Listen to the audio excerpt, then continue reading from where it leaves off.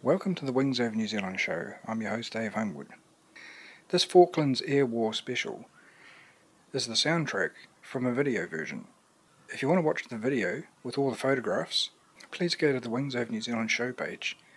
For those who just want to listen, here's the soundtrack.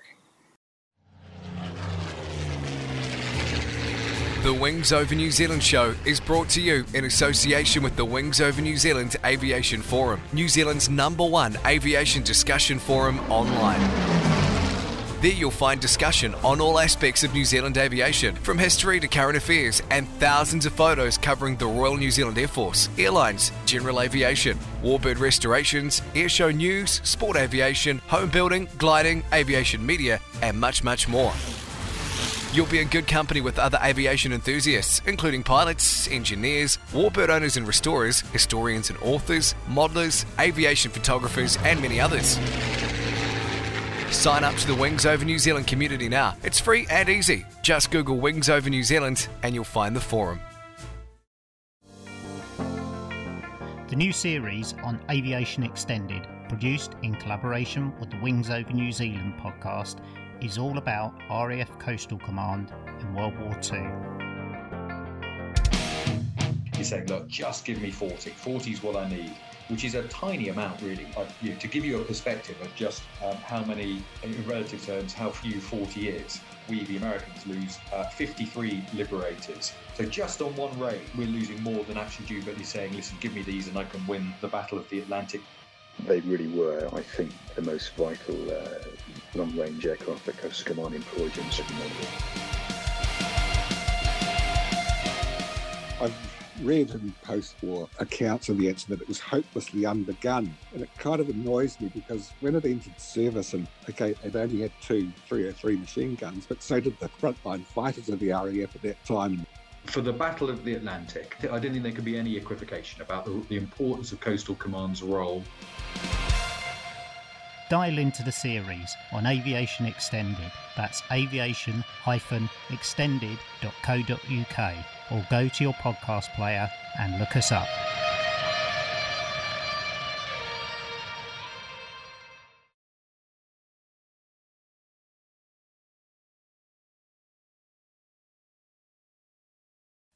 Eight episodes, 12 international speakers, 10 hours, and lots of aircraft.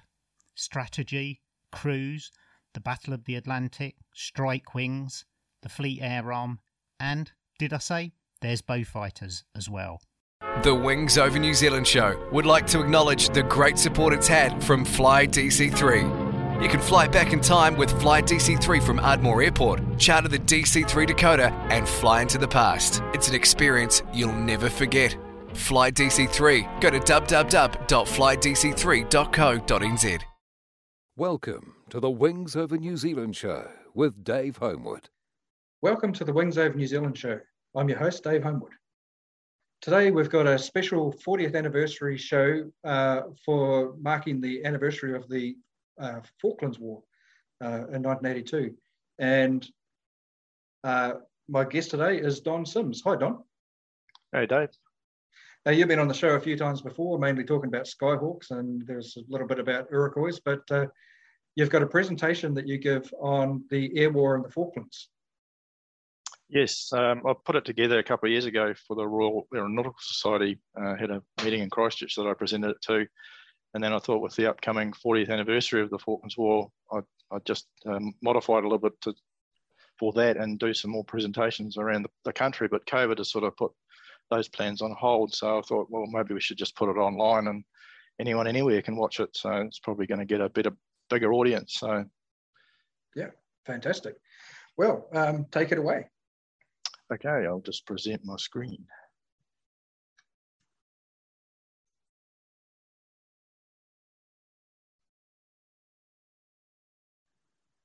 Sorry, it didn't go to the start. Right, you see that okay? Yes, yep. Cool. Okay, so yeah, welcome. I'm Don Sims from Christchurch, New Zealand. As I said, yeah, I put this together a couple of years ago and it got a pretty good reception when I did it. So I thought it's a good idea to get it out there and just share it with the rest of the world. So thanks for giving us the opportunity to do that, Dave. So first of all, I'd just like to give credit to the photographers and the material that I'm going to use in the presentation. None of it is mine, apart from the presentation to get itself.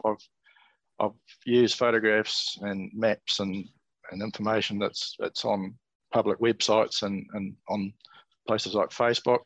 So I just want to credit the copyright holders and the people that took the photos originally, because as you can even see on the front screen here, there's some pretty spectacular footage and photographs from this conflict. And without them, I wouldn't be able to do this presentation. So thank you to those who did them and have put them online to make them available for others to use and see.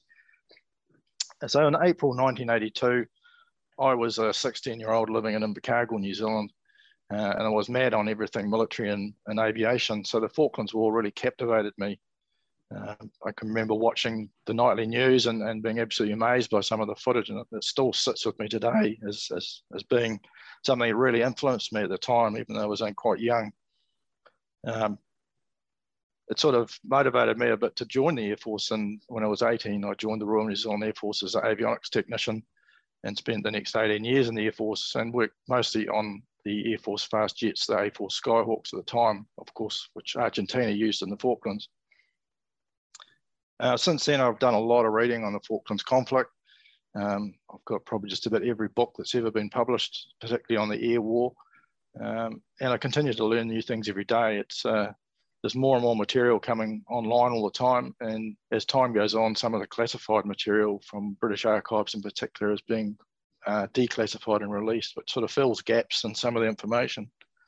There's a couple of really great Facebook groups on the Falklands War on the British side, and I know there's also Argentine groups as well, but my lack of Spanish probably stops me participating in those. But yeah, if you're interested, there's a lot of great material online there and some great discussion. So the Falklands War was a relatively short conflict. Argentina invaded the islands on the 2nd of April 1982, but the real shooting war only went from the 1st of May to the 14th of June. Interestingly, neither side officially declared war on each other, and the conflict was contained to a relatively small area of the South Atlantic, and no other nations became directly involved, although many provided material, intelligence, and logistics support to both sides. On this, the 40th anniversary of the war, there are still many important lessons for politicians, military planners, and logisticians. While this presentation focuses on the air war, we'll briefly touch on other aspects of the conflict as well that influenced the outcome, and I trust you'll find it interesting. Just a little bit of background to start with on where the Falklands is and a little bit about its history. The Falkland Islands have been a settled British territory since 1766. In Argentina, the islands are known as the Malvinas. Argentina first took the islands by force in 1832, and the British retook them in 1833. So ownership has been a long-standing dispute between the two countries. In 1982, Argentina was ruled by a brutal military junta, a dictatorship. The country was on the brink of economic collapse. Annual inflation was running at 150% and unemployment 25%. And there were daily riots in the streets. Tens of thousands of Argentines had disappeared under the brutal rule of the military leaders, and the Argentine people were very unhappy. The military leaders needed a distraction, and the Falklands provided them with that.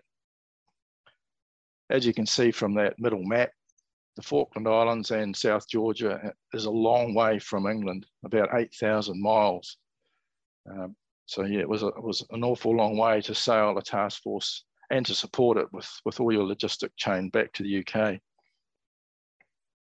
The Argentine junta incorrectly assumed that the British would have no appetite for a war so far from home. At the time, the only British military presence in the Falklands was a few Marines and the ship HMS Endurance, which you can see on the top right there. Now, she was an ice patrol ship, not really a warship. She was equipped with a couple of Wasp helicopters, you can see one there, and had a few machine guns, and that was pretty much her armament. But she was also on her last sortie. She'd been sold to Brazil and was about to sail back to the UK to be decommissioned.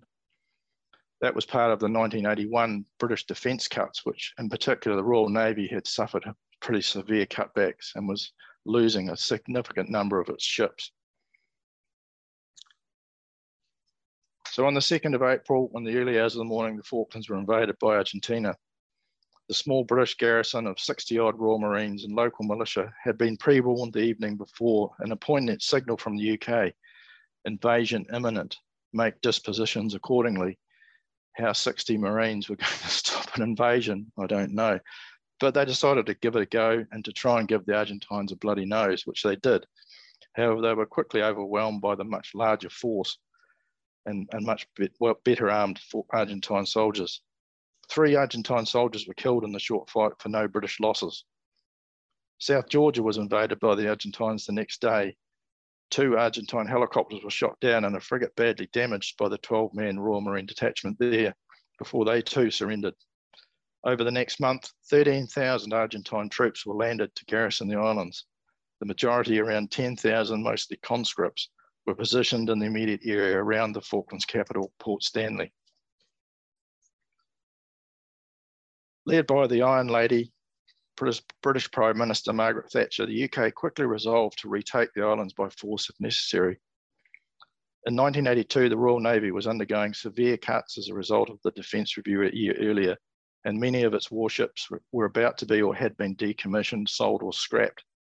The 2-year-old aircraft carrier HMS Invincible was about to be sold to Australia, and the heavy amphibious assault ships Fearless and Intrepid were in the process of being decommissioned. It wasn't much better for the RAF. The Vulcan bombers were just 2 months away from being retired, and ironically, Argentina had expressed an interest in purchasing some of them. Timing is everything. If the Argentines had waited 6 months, the British would arguably have not had the means to retake the islands. Within just 3 days of the invasion, the advance guard of the British task force sailed south. The voyage would take them 2 weeks. The task force would eventually comprise over 100 ships and 28,000 British military personnel and civilians. But the clock was ticking. Winter was fast approaching, and the British commanders knew that if they couldn't retake the islands by the end of June, then they would likely have to withdraw the task force until spring due to the weather. Logistically, the supply chain back to the UK was horrendously long. The commanders knew that sustaining such a large task force that far from home for more than 3 months would be very difficult. The Falklands had to be recaptured as quickly as possible. Of the 100 British ships that took part in the operation, over 40 were civilian ships and their crews that were requisitioned by the Ministry of Defence. They performed mainly support and logistics roles, but several were directly involved in the landing and were bombed by Argentine aircraft. One was sunk. So we'll now just look at the order of battle of the 2 sides, and starting with the British. Only 26 of the 44 Sea Harriers on order for the Royal Navy had been delivered by the start of the conflict. The Sea Harrier had only just become operational in squadron service, but none of the weapon release trials had yet been conducted, and there were many modifications still being made to the Sea Harrier's avionics systems. Nevertheless, 2 squadrons comprising 20 Sea Harriers were dispatched south on the 2 aircraft carriers, 12 on the larger Hermes and 8 on Invincible. When they departed, a number of the pilots were not even deck qualified, and most had done no night takeoff or landings yet. This included several RAF Harrier pilots who bolstered the numbers of Sea Harrier Navy pilots. Over the next two to 3 weeks, a lot of work was required to get both the aircraft and pilots operational, and this all had to be done as the task force sailed south. Note the peacetime colour schemes as the aircraft and ships depart the UK. As the ships sailed south, these bright markings were overpainted with a light gold grey colour, making the aircraft camouflage very effective. Initially, the Sea Harriers were equipped with the AIM-9G Sidewinder missile, which was an earlier version of the missile, but as the task force sailed south, the United States released the more capable all-aspect AIM-9L version of the Sidewinder from their NATO stocks, and these were flown south to Ascension Island and then by helicopter out to the ships. What I mean by all-aspect is the AIM-9L version could fire at a target head-on. It didn't have to be chasing the aircraft to shoot it from behind. The Sea Harrier could also carry various bombs and rockets in the ground attack role, and it had 2 30mm cannon and pods underneath the fuselage. It was capable of air-to-air refueling, but there were no tankers available that far south, so the probes were removed and was never used, apart from to ferry aircraft from the UK to Ascension Island. As the ship sailed south throughout April, an intensive workup began. The aircraft lost their peacetime paint schemes, and all of the incomplete weapon trials were undertaken, including integrating and test firing the new AIM-9L Sidewinder missile. Initially, just 20 Harriers embarked on Hermes Invincible.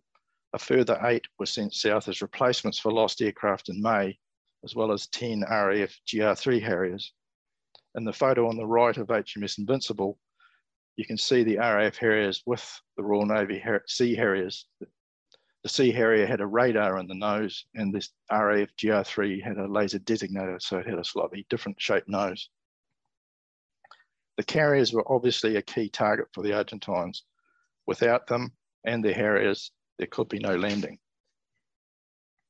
So I'll move on to the Argentine order of battle now. Argentina had one aircraft carrier, and it was called the 25 de Mayo, which stands for the 25th of May, which is Argentina's national day and is a very important day in Argentina.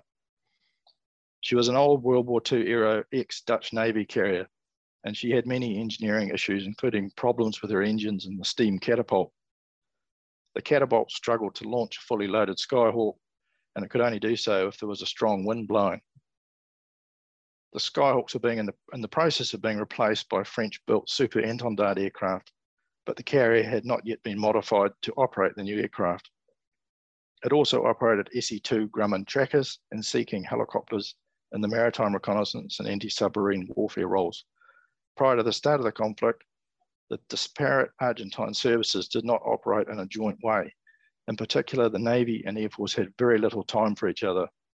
The Navy were responsible for anything above, on, or below the water. They had sole responsibility for maritime strike, maritime surveillance, and anti-submarine warfare. Consequently, the Air Force had no assets, experience, or training in these maritime operations, which was something that was going to become quite important shortly. The A4Q Skyhawk was the fighter aircraft that the Argentine Navy operated from the carrier. They had received 16 second-hand ex-US Navy aircraft in 1972. 5 had been written off in accidents prior to the start of the conflict. 8 were serviceable at the start of the conflict and were deployed on the carrier for the first few weeks, and then were land-based for the duration of the conflict. Unlike the British Sea Harriers, most retained their very highly visible peacetime colour schemes during the conflict. The A4Q pilots were highly trained and skilled in maritime strike, unlike their Air Force counterparts. The A4Q was a very early model Skyhawk, had no radar warning system, navigation systems. It was a very basic aeroplane.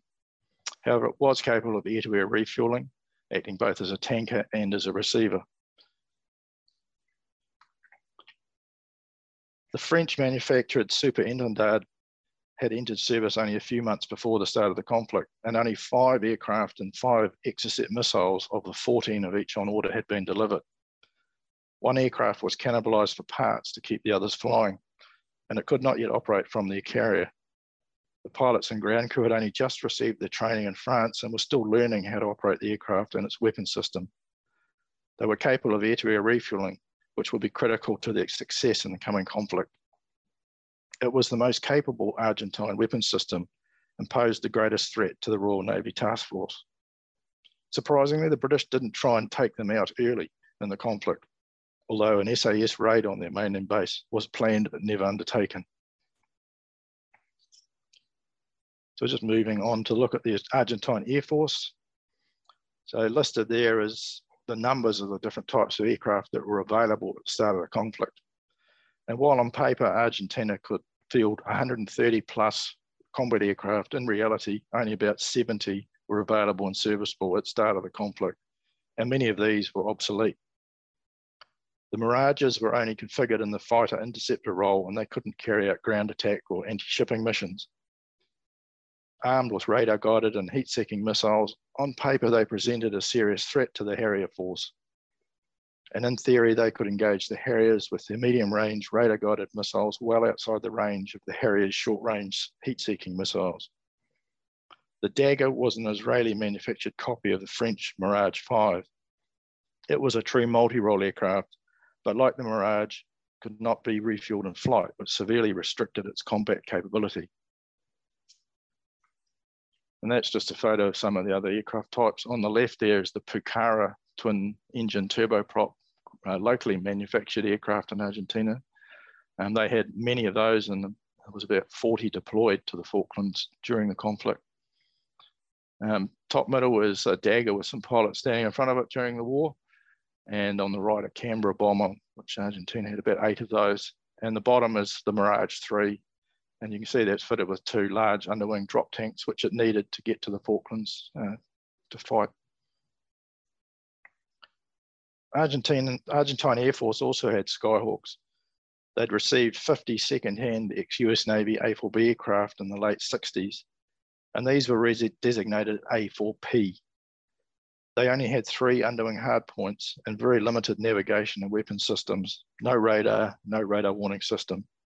But they were capable of air-to-air refueling, which would be critical in the coming months. Around 36 were available at the start of the conflict, but they would suffer from poor serviceability and spares shortages throughout. But they had large numbers of airframes back at their home bases to cannibalise from. As you can see from the photos, they were very well camouflaged compared to their Navy compatriots. But early in the conflict, they and all of the Air Force jets were painted with high visibility identification markings, yellow bands. Later, these were changed to blue and eventually disappeared altogether. The Argentine Air Force also had 25 upgraded A4C Skyhawks, which they received in 1976. They were the most capable of all the Skyhawks, with 5 underwing hardpoints as opposed to 3 on the A4Ps and A4Qs. They had an Omega navigation system and upgraded weapons aiming sight. However, they still had no radar or radar warning system. Around 19 were available at the start of the conflict. And again, their very effective camouflage was spoiled by the application of high-vis identification bands at the start of the conflict. And on the photo on the right there, you can see that with the underside of the drop tanks painted yellow and various other stripes and bands on the aircraft yellow. On the photo on the left, you can see those yellow bands have changed colour to blue. And eventually they overpainted them with the camouflage when they realised they were a bit of a silly idea. The instrument panel photo there, the Omega navigation computer, you can see right in the middle of the instrument panel there. Argentina only had 2 C-130 tanker aircraft. The Skyhawks and Superintendents could also be configured as a tanker, but couldn't carry much fuel. The 2 C-130s proved to be one of the most important strategic assets to the Argentine Air Forces during the conflict, and were in almost constant use supporting airstrikes from the 1st of May to the 14th of June. Again, it was surprising that the British made no attempt to take them out during the conflict, as had they done so, it would have severely limited how the Argentine Skyhawks and Superintendents could have been used. The top 3 photos there are all photos from the Falklands War, taken from, or 2 of them taken from the C-130 of bombed up aircraft on their way to the Falklands. Just have a look at the Argentine mainland air bases now, where they were in relation to the Falklands. Port Stanley's runway was too short to operate fast jets from safely. It was only just over 4,000 feet long. So the main Argentine fighters and bombers were forced to operate from mainland bases, which were about 350, 400 miles from the islands. The islands are right at the limit of the unrefueled range for all of the Argentine combat jets when carrying weapons. The only aircraft that could venture east of the islands in search of the British fleet were the Skyhawks and Superintendents using air-to-air refueling. The British calculated that by keeping the carriers more than 425 miles from the Argentine mainland bases, they would be safe from attack from the Argentine jets, which proved to be nearly correct. The Argentine bases at Rio Grande and Rio Gallegos down the bottom of the country were just bare bases comprising just a runway and hard standing areas. Weather conditions at these subantarctic latitudes was appalling at times, making life very difficult for the crews. In late April, the British task force arrived and established a 200 nautical mile total exclusion zone around the islands, which, as you can see there, circled around the islands. any Argentine ship or aircraft found within it could be attacked. Surprisingly, the Argentines didn't put all of their similar aircraft types on a single base to pool logistics and personnel. For example, the Air Force and Navy Skyhawks were spread across 3 different bases, the Mirages and Daggers the same. Tasking for Air Force and Navy aircraft was done completely independently. As aircraft and pilots were lost in combat, replacements were sent south from the northern home bases as the aircraft were made serviceable and became available.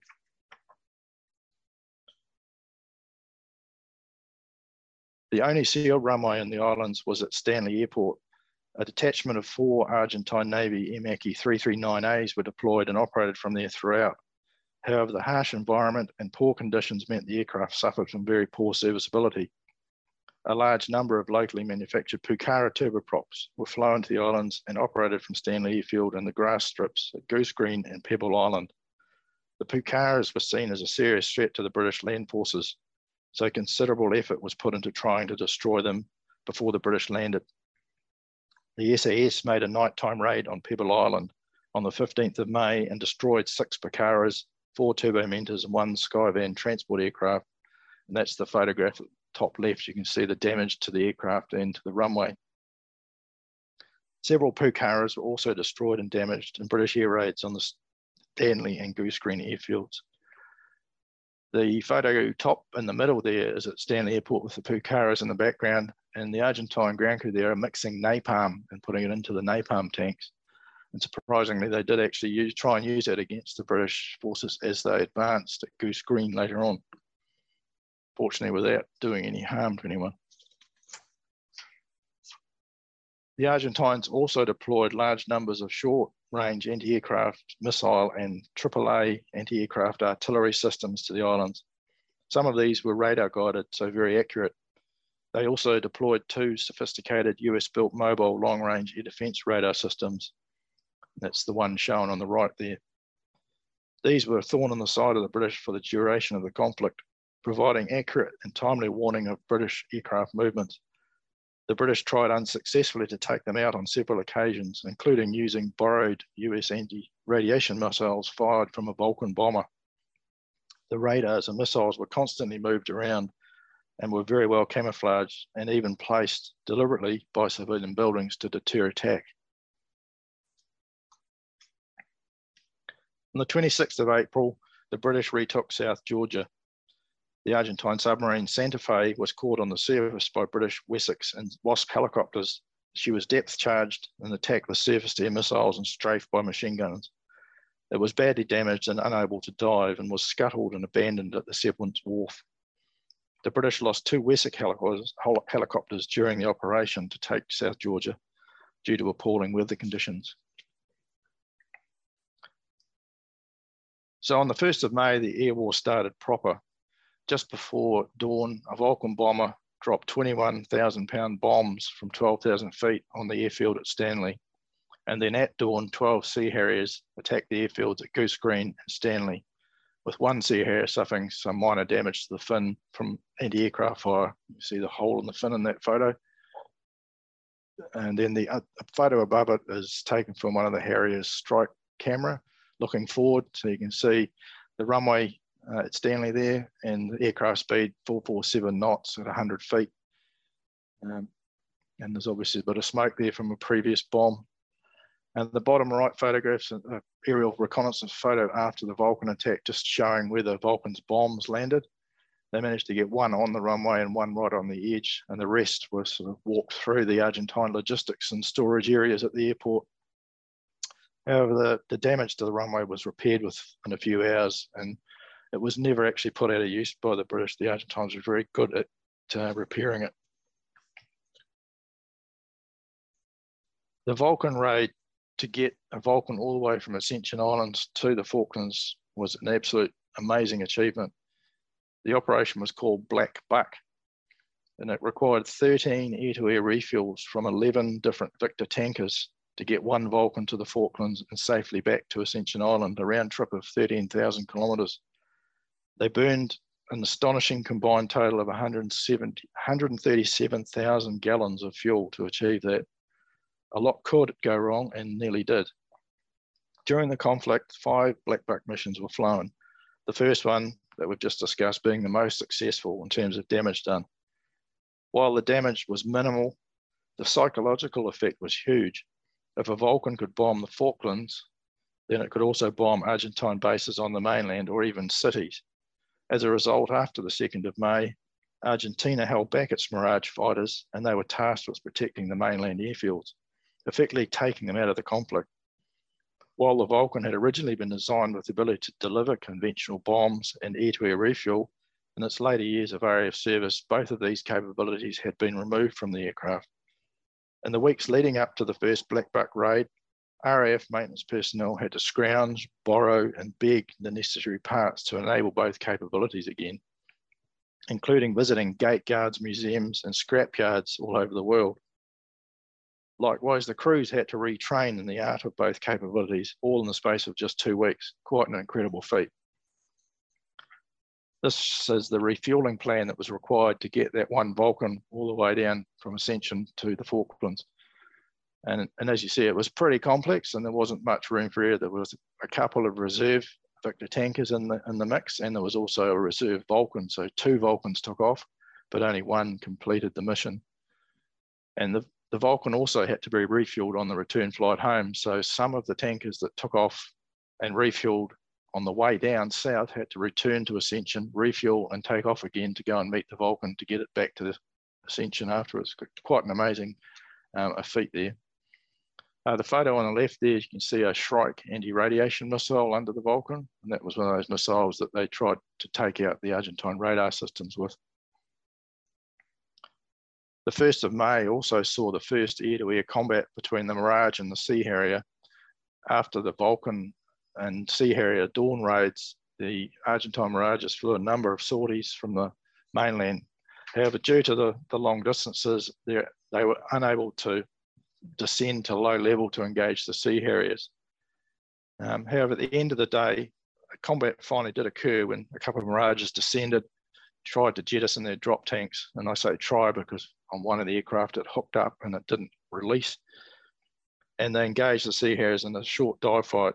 And the result was that 2 Mirages were destroyed and no Sea Harriers lost. After this, the Mirage force was withdrawn and to defend those mainland airfields. The Sea Harrier had won a significant psychological victory on the first day of the conflict. And that screenshot on the left is actually a HUD shot from one of the Sea Harriers firing a Sidewinder at a target. So it wasn't actually on the 1st of May, this shot, but just gives you a look out the front of what the pilot saw. So the speed there is 477 knots, and they're only 360 feet above the sea. So it was probably chasing a Skyhawk going low and fast. On the 2nd of May, the Argentine Navy were preparing a classic pincer movement to try and trap and hit the British task force. To the north, they had their aircraft carrier group, as well as a submarine and Exocet equipped destroyers. And to the south, the Belgrano group with Exocet equipped ships. The Belgrano was a World War II ex-US Navy cruiser that the Argentines operated. She'd actually survived the Japanese attack on Pearl Harbor. So she was a pretty old ship. But their intention that day was to locate the British task force, and they would all try and attack this task force at the same time. And it was going to include Superintendents operating from the main end as well, as you can see there. But for various reasons, it didn't happen. And the main reason was they were still trying to find each other. The British were looking for the Argentine task force, and the Argentines likewise. And even though the Argentine aircraft had detected the British carriers, by the time they could have launched a strike, it was too late in the day and they had to wait till the next day. And by then the Belgrano had been sunk by a British submarine. And after that, the carrier and the rest of the naval ships quickly headed back to port. Again, the British had won a major psychological victory by sinking the Belgrano. The sinking of Belgrano was quite controversial at the time because she was torpedoed outside of the total exclusion zone. So I guess, yeah, in some ways, yeah, the Argentines thought they were safe by sitting out there where they were, but the British recognised the threat that she posed and wanted to send a very clear message to the Argentine Navy.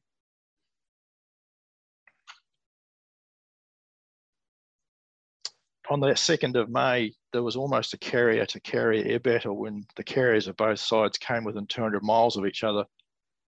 The British didn't know the location of the Argentine carrier, but the Argentine tracker aircraft from the 25th de Mayo had located the British fleet. It was only a lack of wind that prevented the Skyhawks from being launched on what would have been the world's first carrier versus carrier combat since World War II. And that photo on the right is taken on the 2nd of May on the ship.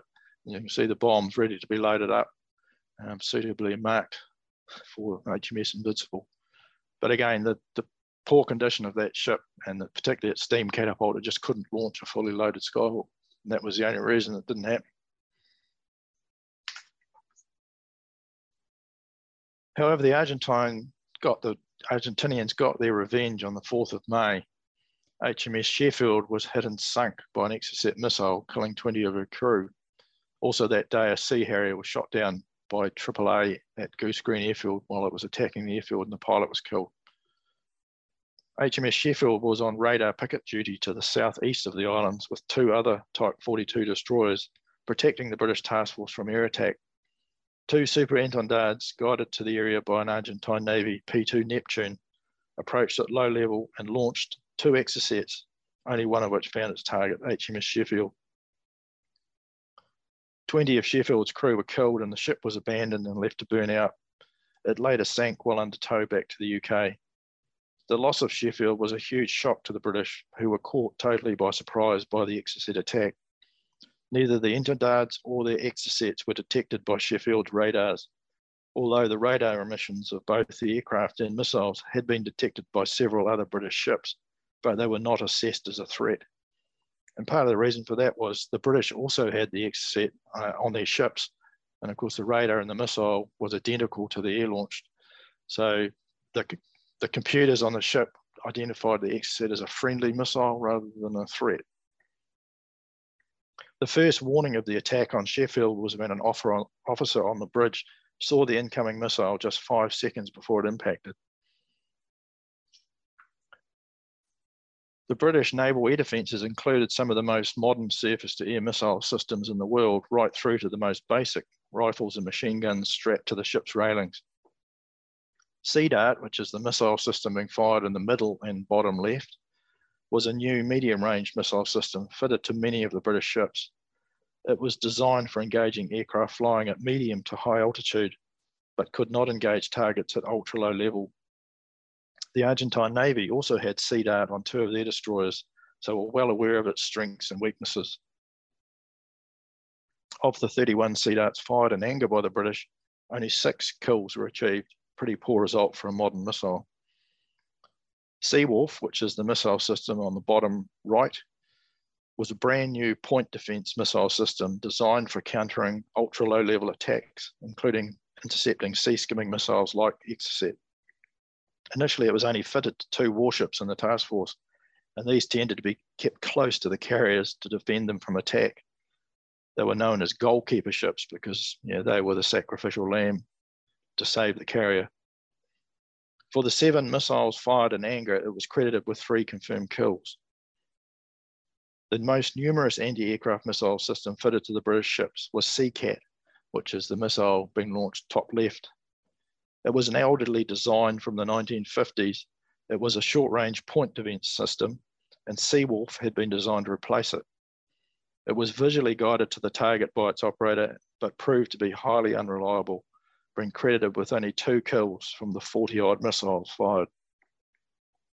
40mm Bofors guns, like the one on the top right, and 20mm cannons and machine guns, manually aimed, struggled against the low-flying, high-speed targets. And later on, there were many machine guns and rifles issued to men that just came out onto the decks of the ship and fired at the aircraft as they attacked, in a desperate last-ditch attempt to hit them. While they didn't have much success, it probably made the guys on the ships feel better shooting back. Between the 5th of May and the 20th of May, when the British landed on the 21st, both sides sort of probed each other's defences, feeling each other out. But there was some quite significant strikes on the British task force by the Argentine jets. And the photos in this slide above, HMS Glasgow is under attack. Both photos have been taken from HMS Broadsword. Both ships were struck by 1,000-pound bombs dropped by the Skyhawks, but they both failed to explode, passing right through the ships and coming out the other side and falling into the sea harmlessly. However, a 1,000-pound bomb, even when it doesn't explode, can cause a lot of internal damage to a ship due to its kinetic energy. HMS Glasgow was effectively put out of action in this attack and had to return to the UK for repairs, even though the bomb didn't explode. The photo on the right there of the two Skyhawks attacking HMS Broadsword is an amazing photo and probably one of the most famous from the war, with outgoing fire from the ship being aimed at the aircraft and probably incoming rounds from the Skyhawks as well. The guy who stood there and took that photo was a pretty brave man. This was the damage that was done to Broadsword after this attack. A bomb passed through the side of the ship, came up through the flight deck, taking off the nose of the Lynx helicopter as the bomb went past, and then fell into the sea beyond, miraculously without exploding. Also note the holes in the side of the ship from the 20mm cannons fired from the Skyhawks.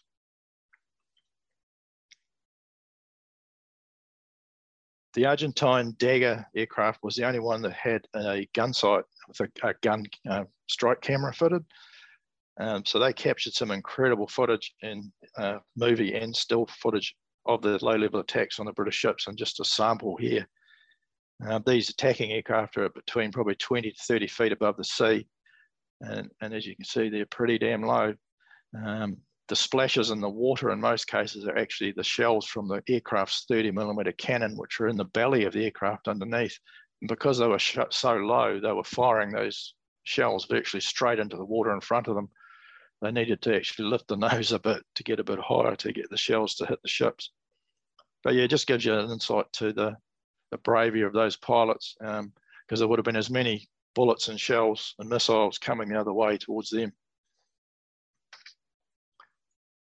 On the 21st of May, the British landed, and they landed in a small sheltered bay called San Carlos, which is a good photograph there on the right of what San Carlos looks like.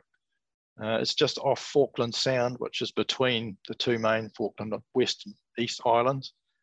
And it was chosen because of its sheltered nature from the weather.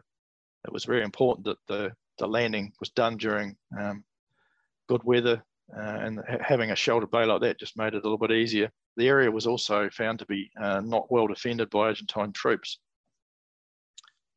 Over the coming days, the British landed 10,000 troops and all their equipment in San Carlos.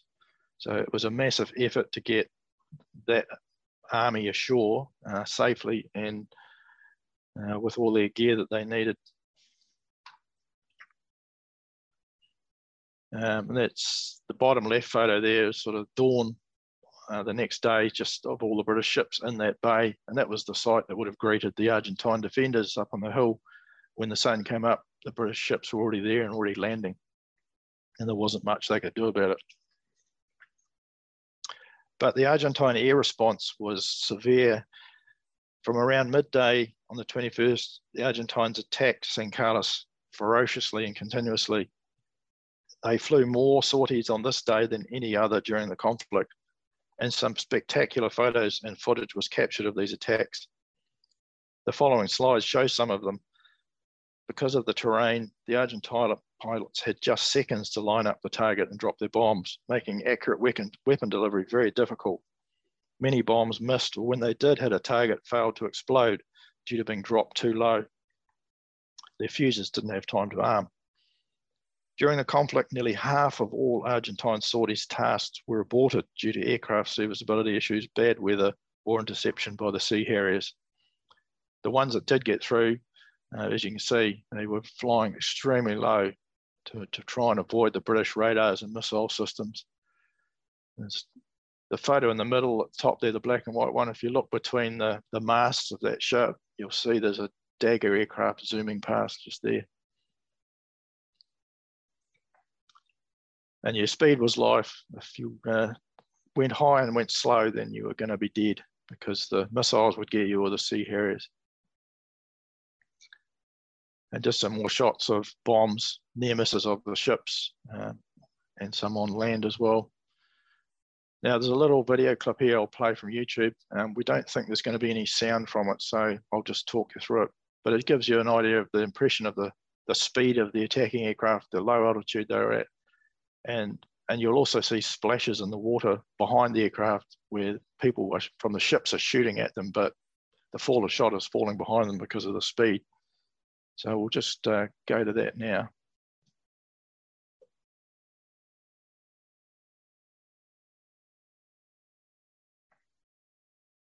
Sorry, I'm just going to have to stop presenting and represent.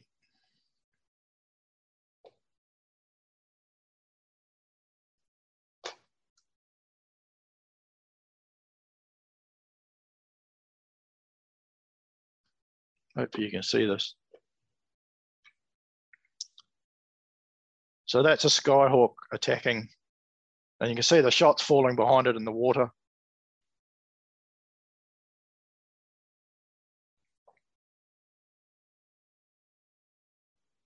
If we had sound, you'd better hear the British anti-aircraft guns and machine guns all firing away at it, and missiles as well. That's a Seacat missile being fired.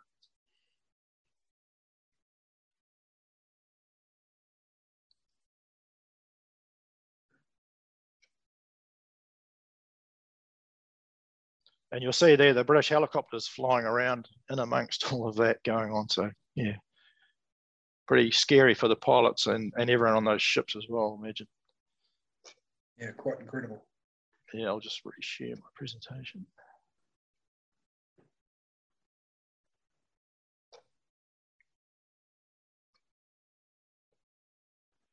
Can you see that again, Dave? Yep, that's up. Yep, cool. As well as the ship-based air defences, the British landed early on in the landing, Rapier missile defence batteries, which is the missile on the bottom left and top right there. Rapier was a fairly new missile system. It was a hit-ile missile, and what I mean by that is it actually had to hit the aircraft that it was being fired at, whereas most anti-aircraft missiles were proximity fused, so you didn't actually have to hit the target, you just got near it and sensors detected the aircraft, and then the warhead would be armed and exploded, and the shrapnel flying out would hit the aircraft. But not with Rapier. Rapier, you actually had to hit the aircraft, which, as you can imagine from that footage, is pretty damn hard at something that's going 500 and something mile an hour, so low and manoeuvring. Very, very difficult. And it was a visually guided missile as well. So unfortunately, it didn't do too well on the Falklands. I think there was 60 odd missiles fired, 61 fired in anger, and it was only credited with 1 kill. As well as the Rapiers, the British had a lot of shoulder-launched blowpipe and Stinger missiles. The photo at the top in the middle there is a blowpipe missile in San Carlos with a guy trying to aim it at something. Again, had a very poor success rate in the Falklands. Of the 100 weapons that were fired by the British, it was only credited with 2 confirmed kills. And both of those were rather slow-flying aircraft, not fighters. Soldiers firing machine guns and rifles fired tens of thousands of rounds at attacking aircraft from both the ships and on shore, with little success, but I'm sure it made them feel better being able to fight back. On the 21st of May, HMS Ardent, a Type 21 frigate, was sunk. It was hit several times by daggers and Skyhawks, and all the bombs went into the stern of the ship, and eventually she sunk that day, taking 22 of her crew with her. On the 23rd of May, HMS Antelope, another Type 21 frigate, was hit by 2 1,000-pound bombs dropped by Skyhawks.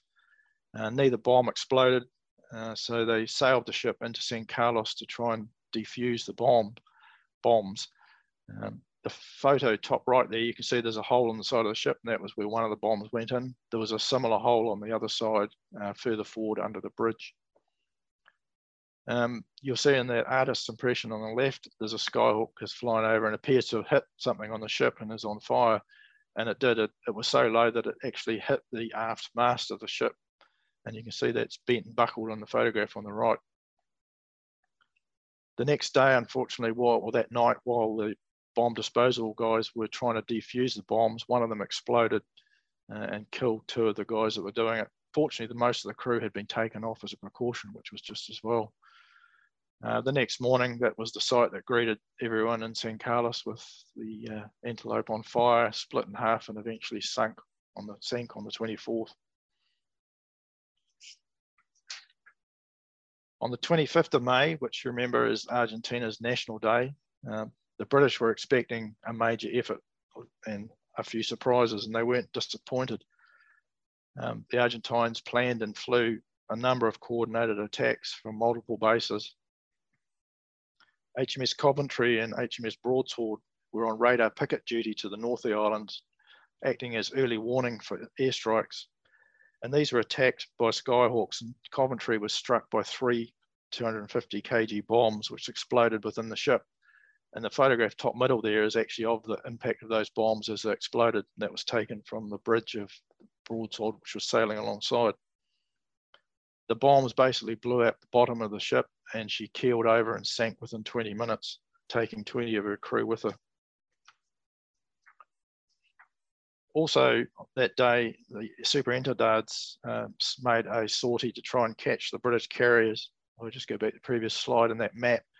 So they did a big detour around the north of the Falklands and tried to come in on the carriers from the north, an unexpected direction of attack.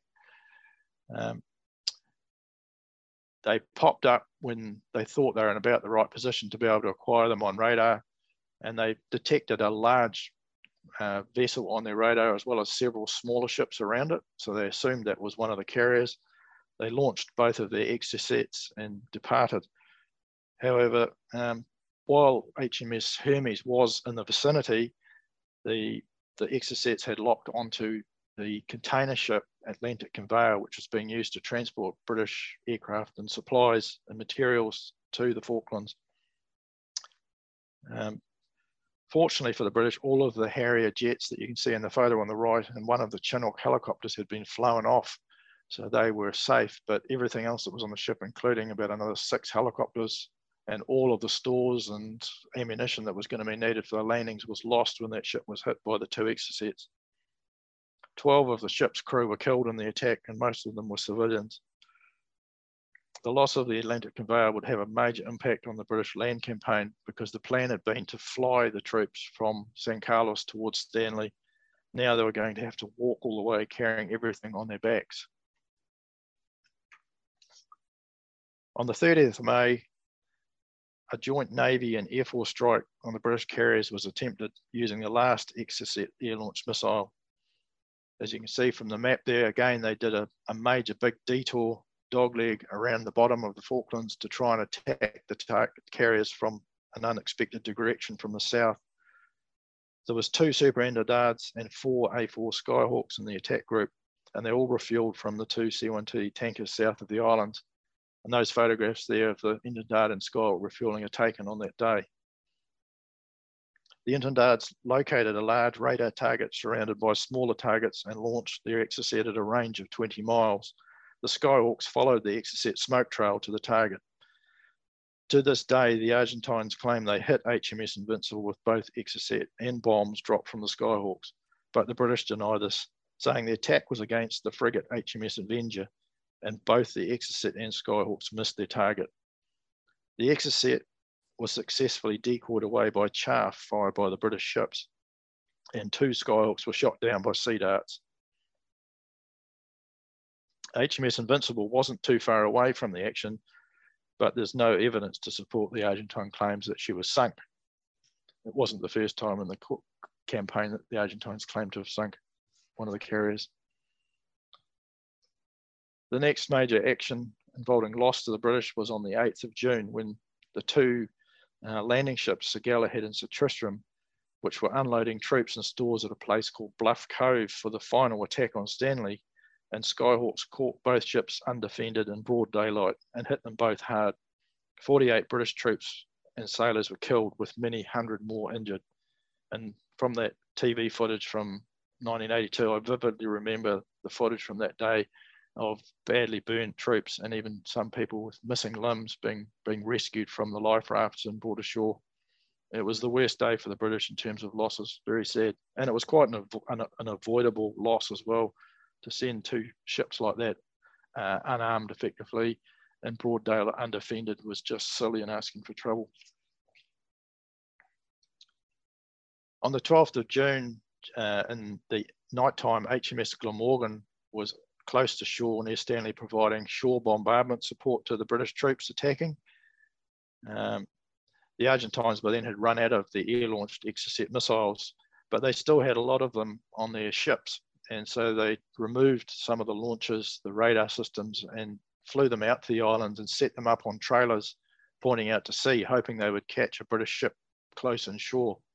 And they did. On this day, Glamorgan was hit by a single Exocet, and you can see where it had hit on the side of the ship on the left-hand side where the hangar for the helicopter was. Did a lot of damage to the ship, and it killed 13 of her crew. But she was an old ship. She was made of steel and very strong and sturdy, unlike some of those earlier ships that we showed that were sunk, where their structures were made of aluminium and burned very well. Glamorgan, being steel, wasn't quite as vulnerable. As the war progressed and the situation for the Argentine forces got more and more desperate, they resorted to some quite desperate but ingenious measures to fight the British. This included converting a C-130 Hercules to a bomber by fitting a modified Skyhawk bomb rack and 6 500-pound bombs to it. A gun sight from the Picara aircraft was installed in the cockpit as an aiming device, and you can see the bombs there on the underwing pylon. Those rocket launchers were used on the islands to try and suppress the British troops as they were advancing. They were aircraft rocket launchers that were mounted on anything they could find. The Hercules bomber, however, did have some success. 2 oil tankers were attacked by it, and one of them, ironically called the Hercules, was sunk by the Hercules bomber eventually. But neither of these tankers were involved in the British logistics effort. They were just civilian tankers that were transiting through the South Atlantic, and unfortunately were in the wrong place at the wrong time. So on the 14th of June, the war was over. The Argentine forces on the island surrendered. But it was just in the nick of time for the British. Winter had set in, and the logistics supply chain was about to break. The British artillery had fired their last rounds on the final day of the advance. They'd run out of ammunition, and the task force ships were in a similar state. Out of ammunition and supplies, many ships had broken down, and all were suffering in the harsh conditions.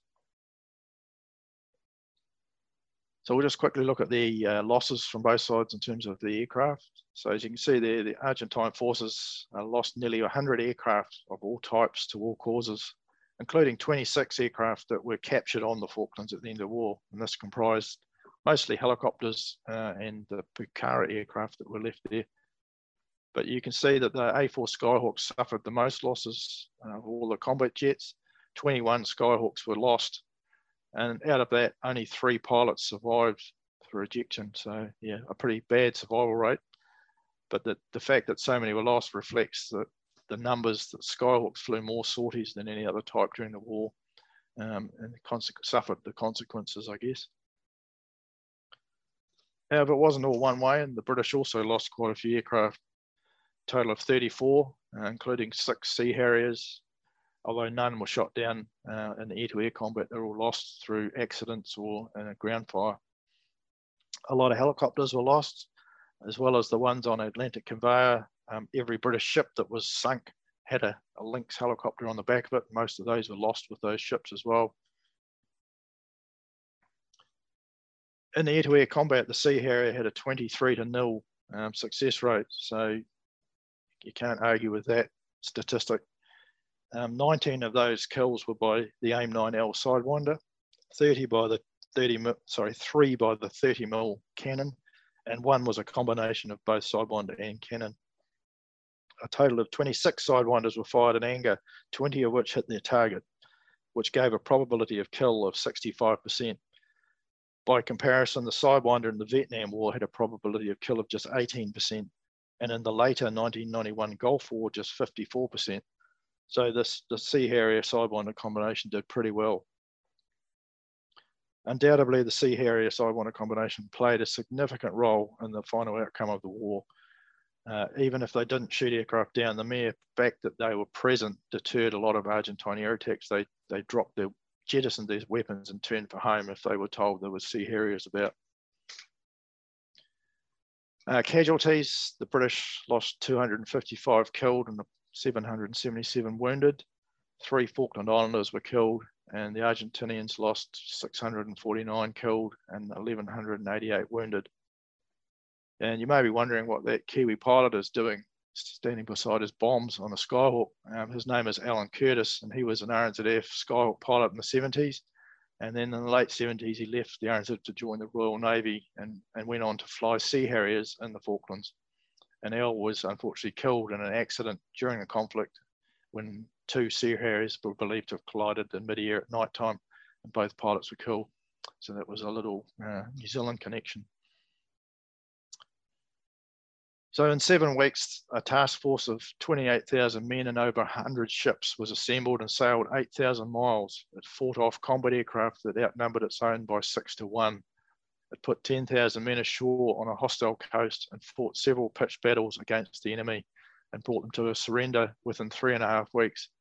And you add all that up and you think that is an amazing achievement, and it was. Let's give credit where credit's due. The British did extremely well. However, they had a few things going in their favour. One of them was the Sea Harrier, and also a fair amount of luck. If you read a lot of the books on the Falklands, even from the British side, they'll admit they were bloody lucky. A lot of things could have gone the other way, and they could have been a different outcome. After the Falklands War, the British sort of learnt their lesson and reinforced and garrisoned the Falkland Islands. They built a big new military airfield there, which you can see, the Mount Pleasant complex. And they stationed detachments of fighter jets down there, initially F4 Phantoms and then later Tornado F3s. And these days, Typhoon jets regularly deploy down there just to act as a deterrent to Argentina. However, Argentina's their Navy and Air Force today is a mere shadow of itself, and they virtually have no capability to invade or seriously threaten the Falklands these days, despite their sabre rattling. I'm sure over the next few months with the 40th anniversary, you'll hear a lot more sabre rattling from Argentina, but the reality is they just don't have the capability to do it anymore. So that's the end of the presentation. Normally I'd ask questions, but being that this is an online version of it, Dave, have you got any questions perhaps? Well, first I just want to say fantastic presentation. I learned quite a lot there. I was only 11 when the war happened and didn't really follow it too closely, and it's only in probably the last year that I've started to really pay proper attention to it. With the book Vulcan 607, I got the audio version of that given to me, and I listened to that. And I'm also halfway through Harrier 809, which is, they're both amazing books by Roland White. They tell an incredible story, and I'm just blown away. One question I do have is, do you think now, if something happened in 1982, could the British forces do the same thing? Like their Navy seems to have been run down, their Air Force seems to have been run down. Do you think they have historically since the Falklands? They prior to the Falklands, they were going through that same cycle of cutbacks. Yeah. After the Falklands, all those cuts were stopped, and all those ships that were being sold and scrapped and decommissioned, all of a sudden they were saved, and there was a lot more money invested in defence in Britain as a result. But as time's gone on over the last 40 years, memories fade, and unfortunately politicians have very short memories. And if you looked at the Navy in particular now in the UK in terms of numbers of ships and their capability, I think they would struggle. But they're in a cycle at the moment of reinvestment across defence in the UK. Like you see their 2 big new aircraft carriers that they're just bringing into service with the F-35s on them. So I think, they've got those which could certainly take on anything in the world, anywhere. But in terms of numbers of ships, they definitely don't have the quantity that they had back in 82.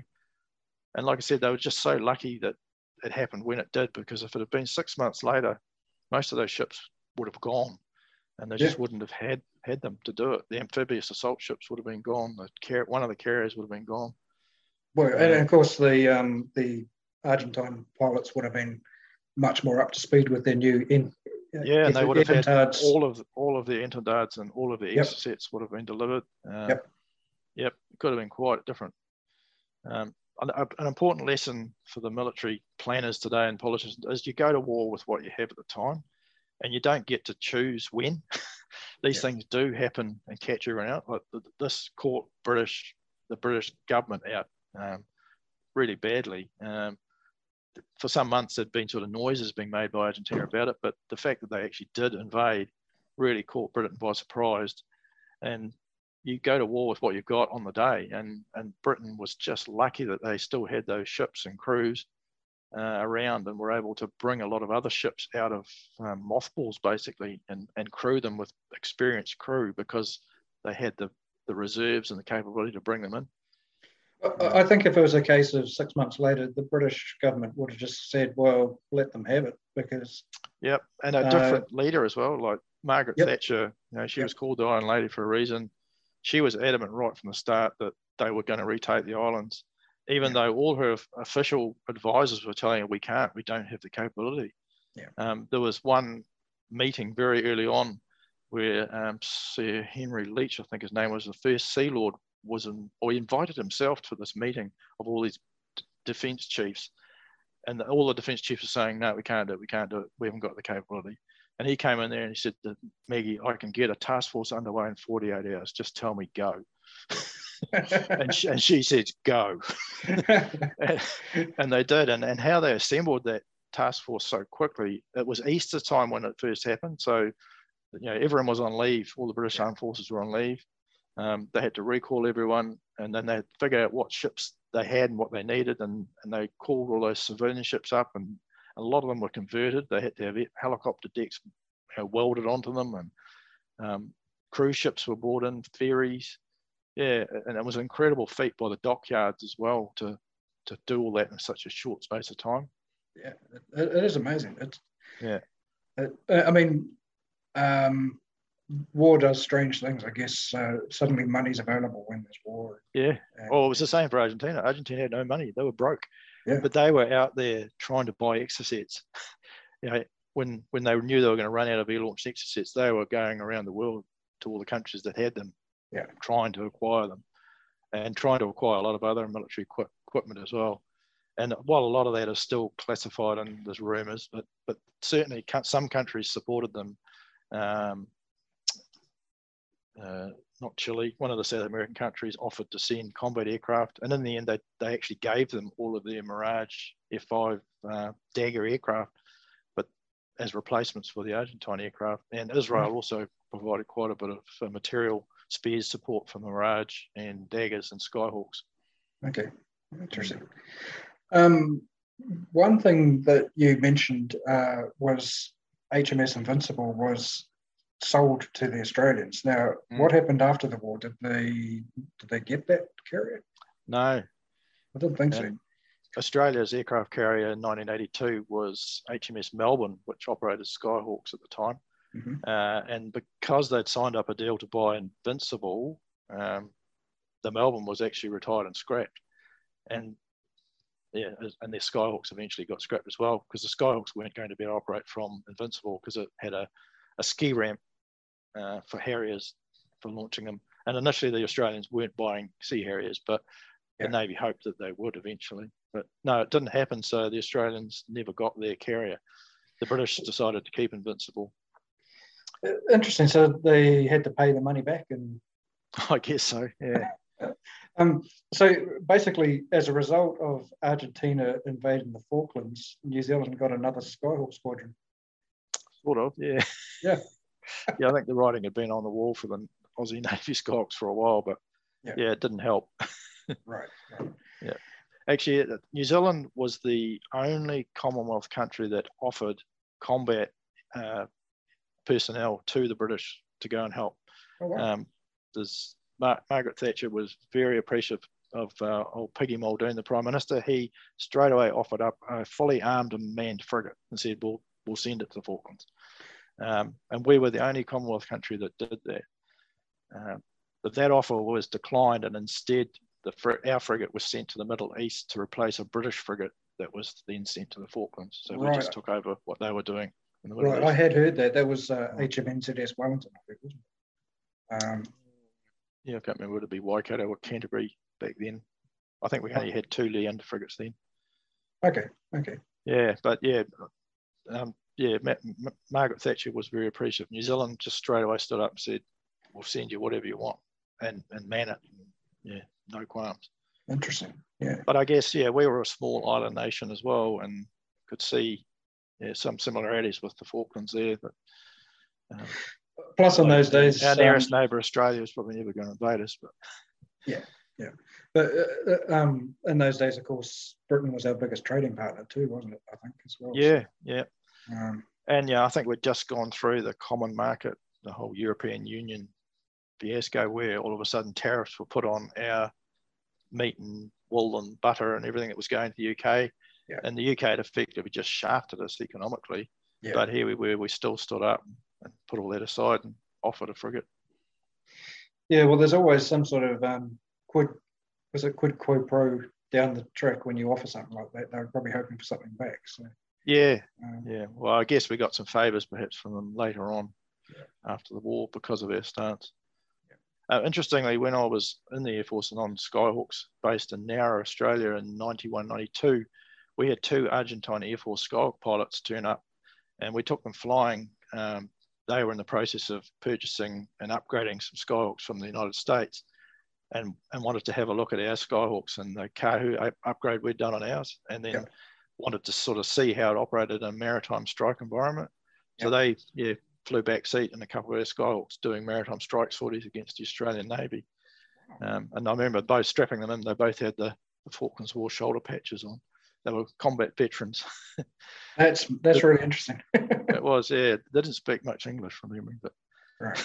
they had good war stories. Yeah, I bet. Fascinating. And in the end, Argentina did do an avionics weapon upgrade on their Skyhawks, almost identical to what we did on Kahu. They actually copied a lot of it. They used the same equipment, same radar, the F-16 radar, and actually copied a lot of what we did. And those Skyhawks are still flying today in Argentina. Not many of them, but that's all they have these days as combat aircraft is a few Skyhawks. Right. One other Kiwi connection with the Falklands Air War that I've picked up on from Vulcan 607 is that back in Britain, in the hierarchy of the Royal Air Force, one of the actual commanders that did a lot of the planning for the entire air effort was Sir Kenneth Haya. And of course, I really didn't know anything about that. I knew he was a Warbird pilot after he'd retired and came to New Zealand, and unfortunately was killed a few years ago. But it's just a shame that he's not still around. I'd love to interview him about it. He would have been a very interesting person to interview. Yeah. You get a taste of what it was like for those sort of senior officers and planners in some of those books. Some of the infighting that went on between the services before the war and then even during it, there was quite a lot of business, particularly between Navy and Air Force before and definitely during the war, and even probably after, because everyone was trying to grab their piece of the coin, the gold that the government were throwing around to save the military after the war. The infighting that went on then actually wasn't that dissimilar to what happened in New Zealand in 2000, 2001, when we lost the Air Combat Force. It was exactly the same in New Zealand, where the military chiefs were fighting amongst themselves to try and secure capability and replace equipment. And the same was happening in the UK. Yeah, that's it's actually it's really interesting to come across his story and the fact that he was one of the big strategists that was involved, and it's neat to have that Kiwi input into the story. So and I think he was also involved in the Gulf War, the 1991 Gulf War as well. So but yeah, I mean, fascinating presentation. Some of those photos are incredible, absolutely incredible. Aren't they? Yeah, and like I said, due credit to the people that took them originally, and then whoever owns the copyright now. They're all over the internet, and I've used them in this because they're just amazing photographs. Yeah. And some of the video footage, if you look on YouTube, is great as well, even though the camera technology at the time, was pretty basic, wasn't digital. But yeah, some of the footage is just amazing. Yeah, absolutely. I also I want to give a shout out to Extended Podcasts. They've in recent years done several episodes with Falklands War veterans, and they've got some great episodes in their archive. People like Sharky Ward, who was a Harrier pilot, and there's several others there as well. So yeah, if you want to hear more podcasts, I highly recommend Extended for the British podcast. Yep, there is some great material out there online, and books. Like I said, there's some very good books, and they're coming out all the time. I guess people are getting to an age where they think, if I don't write this down, it's going to be lost. And there's also some other researchers writing some very good books. Yeah, absolutely. And when you think about it, it's 40 years ago now since the conflict, and the guys who were in it, they'll be, in their late 60s, getting into some of them in their 70s. So, this is the time to really make sure that it's recorded before it's gone. And unfortunately, we haven't many veterans left at all from World War II in Korea and Malaya even. These more recent wars, and it's not really that recent, 40 years, but we think of them as recent.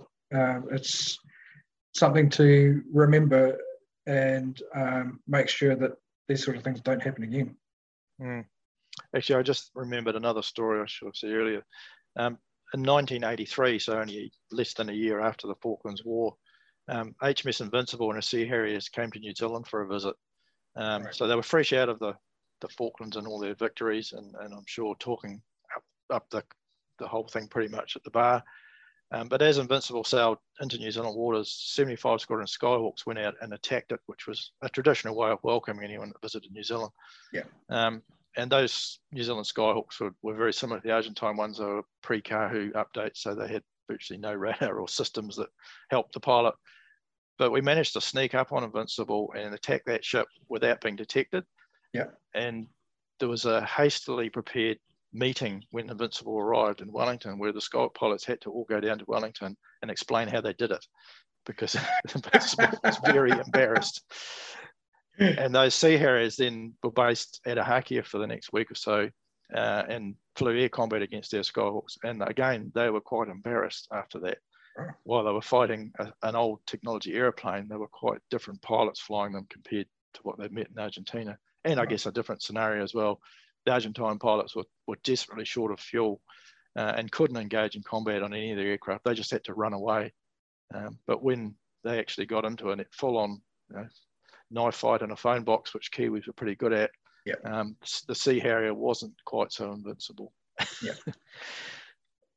That's one thing too. Around that time, the RNZF was looking at replacing the Skyhawks, and one of the options they looked at was the Harrier. Was it the Sea Harrier they were looking at, or was it ground-based, land-based? Yeah, I don't think it was ever seriously looked at as an option. Okay. Probably the Sea Harrier would have been a better option because it had a radar and it was a bit more multi-role, whereas the RAF Harriers didn't have a radar, and that really limited them to ground attack only. Right. And I guess after that but if we'd got them, they would have been a perfect aircraft for New Zealand. Yeah. Right, we subsequently would meet the Sea Harriers quite a lot up in Singapore and Malaysia during exercises each year. Yeah. They'd quite often come down for those exercises, and we'd exercise with them doing maritime strikes and air combat, and even through their upgrades on the Harriers, they did a lot of radar and weapon upgrades. And even with those, with our upgrade, we could take them on easily. So we did have a bit to do with them right through till the end, really, till 2001. Right. Okay. And after the Skyhawks were disbanded in New Zealand, a lot of our pilots went to the UK, and one of them went and flew Harriers. Yeah. Right. Who was that? Craig Compain. Yep. Okay. Interesting. So he had to change colour of his uniform and learn all the Navy ways and traditions. Yep. But I'm sure he had an interesting career. Yeah, definitely. Yeah. Okay. Well, thank you very much, Don. Fantastic presentation, and a really good way to mark the anniversary of the 40th anniversary. So. And, it's definitely a poignant moment in time. As you say, the veterans are getting old on both sides, and I know the veterans on both sides are both extremely passionate about the conflict and their part in it. And there are some lovely stories out there online as well of both Argentine and British veterans actually getting together and meeting each other. Captains of ships that were sunk meeting the pilots of the Skyhawks that sunk them. And there's some really, really cool stuff on there that not everyone has grudges. It's just really nice to see. Yeah. Well, that's excellent. Well, thank you very much. All right. Cheers, Dave. Cheers. That was the Wings Over New Zealand show with Dave Homewood.